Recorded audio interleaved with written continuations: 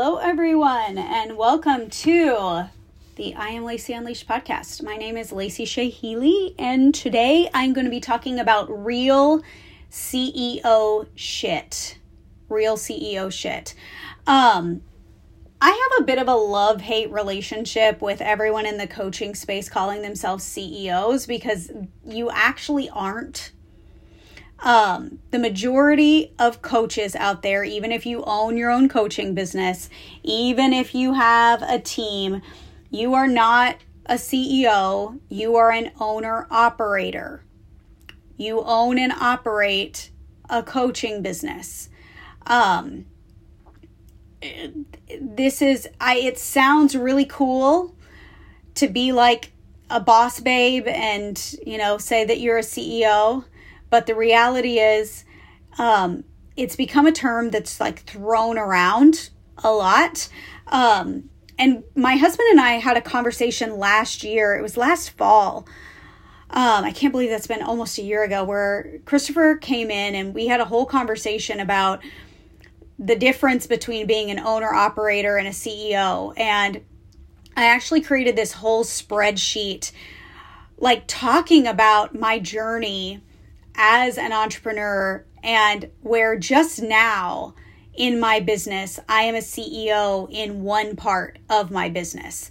And I think this is totally misunderstood. And I think the messaging around being a CEO in your coaching business is so skewed, because here's the thing. If you are a CEO, if you are somebody that is not actively coaching in your business, and I'm going to talk about this as well, the role of a CEO is to be like the primary, visionary and relationship builder.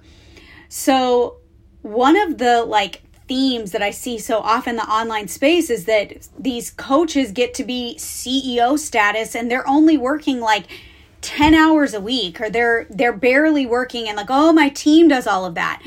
You guys, when you transition out of the direct coaching role into the more quote unquote CEO role, I arguably think your job gets even bigger, because you're the one overseeing the umbrella, making sure that the pulse of the business is moving forward. In order to be an effective CEO, this means you are constantly communicating with your clients, the clients of your assistant coaches, the people in your audience, your team members, the back-end service people. The job of the CEO gets arguably bigger when you step out of the space where you're coaching. And that job simply isn't done in a startup company in its first 10 years in 10 hours or less. I think that's a fallacy, a false, am I using the word fallacy right? We're going to go with it. I think that's a fallacy that's really projected out onto people that doesn't make sense. You guys, businesses in the first 10 years often need constant oversight. Those are baby businesses. The average small business fails within the first 7 years, not the first 1 year or the first 2 years, but the first 7.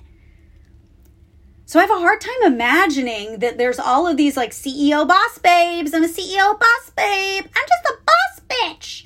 And I'm stepping out and not even in my business. That's a recipe for disaster. I also, in talks of CEOs, I think in the coaching space, too often coaches try to get out of the game too soon. Here's the thing. If you started coaching in 2018, 2019, 2020, and already by 2023, you're trying to get out of coaching altogether, I'm tired of coaching, I let my team to do it. That gives me I didn't really give a shit that much beforehand vibes. I'm just going to say it. If you started coaching in 2020, and by 2023, your main goal is to stop coaching, I don't think you cared about coaching that much.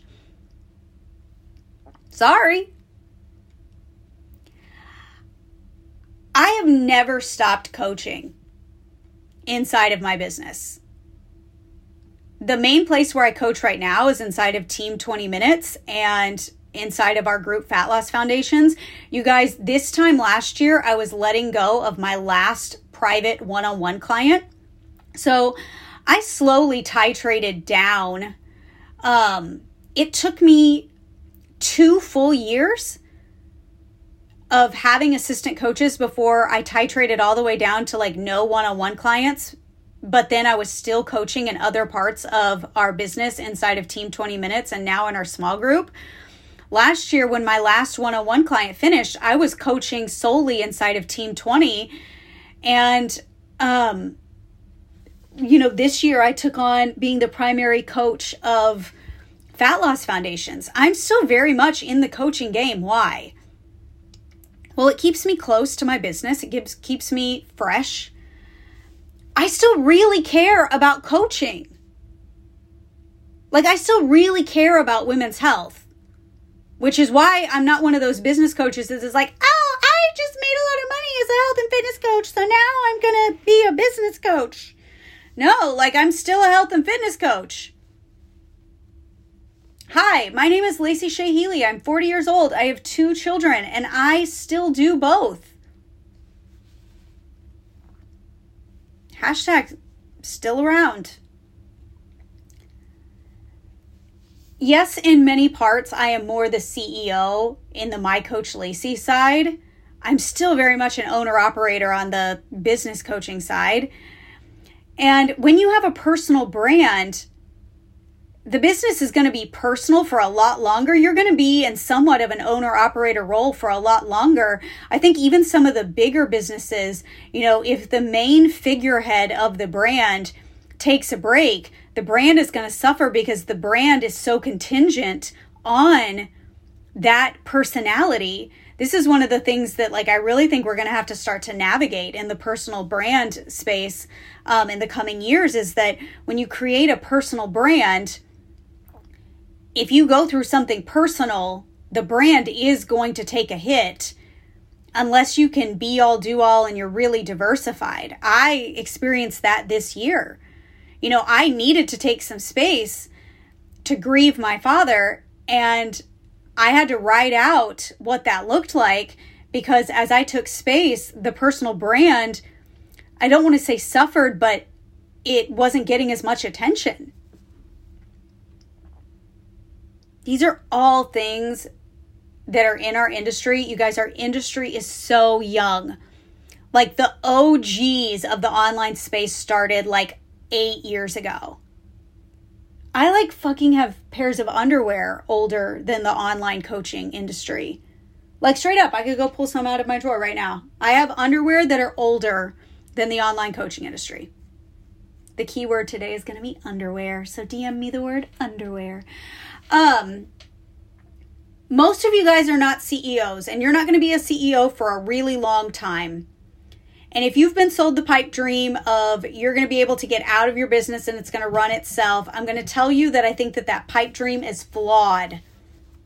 I think it's flawed. I think there might be a couple of people that pull it off. There's always a couple, right? Everything is a bell curve. You're going to have a couple that pull it off. You're going to have a whole bunch that got to stay in their business for a lot longer than they expect. And you got a lot that are never going to even get it there to begin with. The whole industry is a bell curve. The whole industry.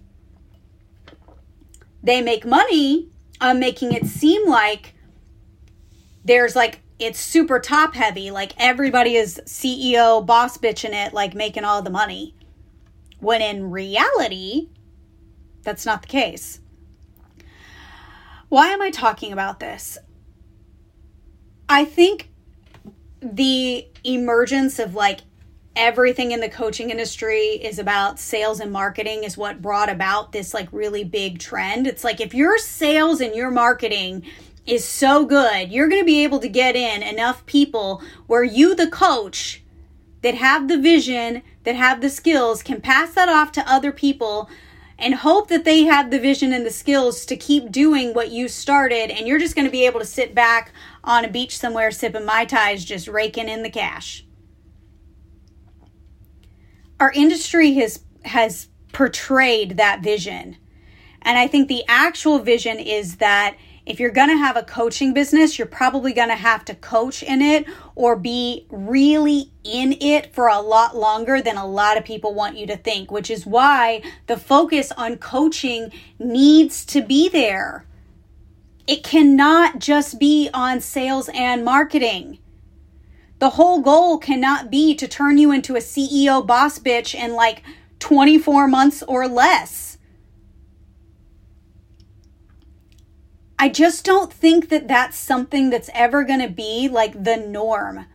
Like I said, I think there's a bell curve. You might hear about like a handful of people that pull it off, but for the greater population, they're going to need to stay in the coaching seat for a lot longer. So you better be doing something to promote yourself in that coaching seat.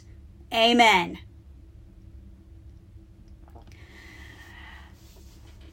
Going back, this industry is so young. And when this industry is so young like it is, there's going to be a lot of people and a lot of personalities that emerge that really push this narrative that it's going to be this way. And that's going to look really captivating in a really early business, right? Like in a really early to start industry. I think as our industry matures, and I think we're seeing the first big kind of correction of the industry here in the year of 2023. I think it started in 2022. I was talking about it before anybody wanted to talk about it. I'm not afraid to talk about these things. But I think that as we zoom out and as this industry enters its first decade, a lot of the stuff that was taught at the front part of this journey is going to start to fall away. Because people are going to realize, like they are now, that the way it's being taught, the way it's being modeled is actually not the way it plays out for the majority. And when you've got the minority experiencing frustration that the majority of what's being taught isn't working for them, you're bound to have a shift, right? And that's what we're seeing right now.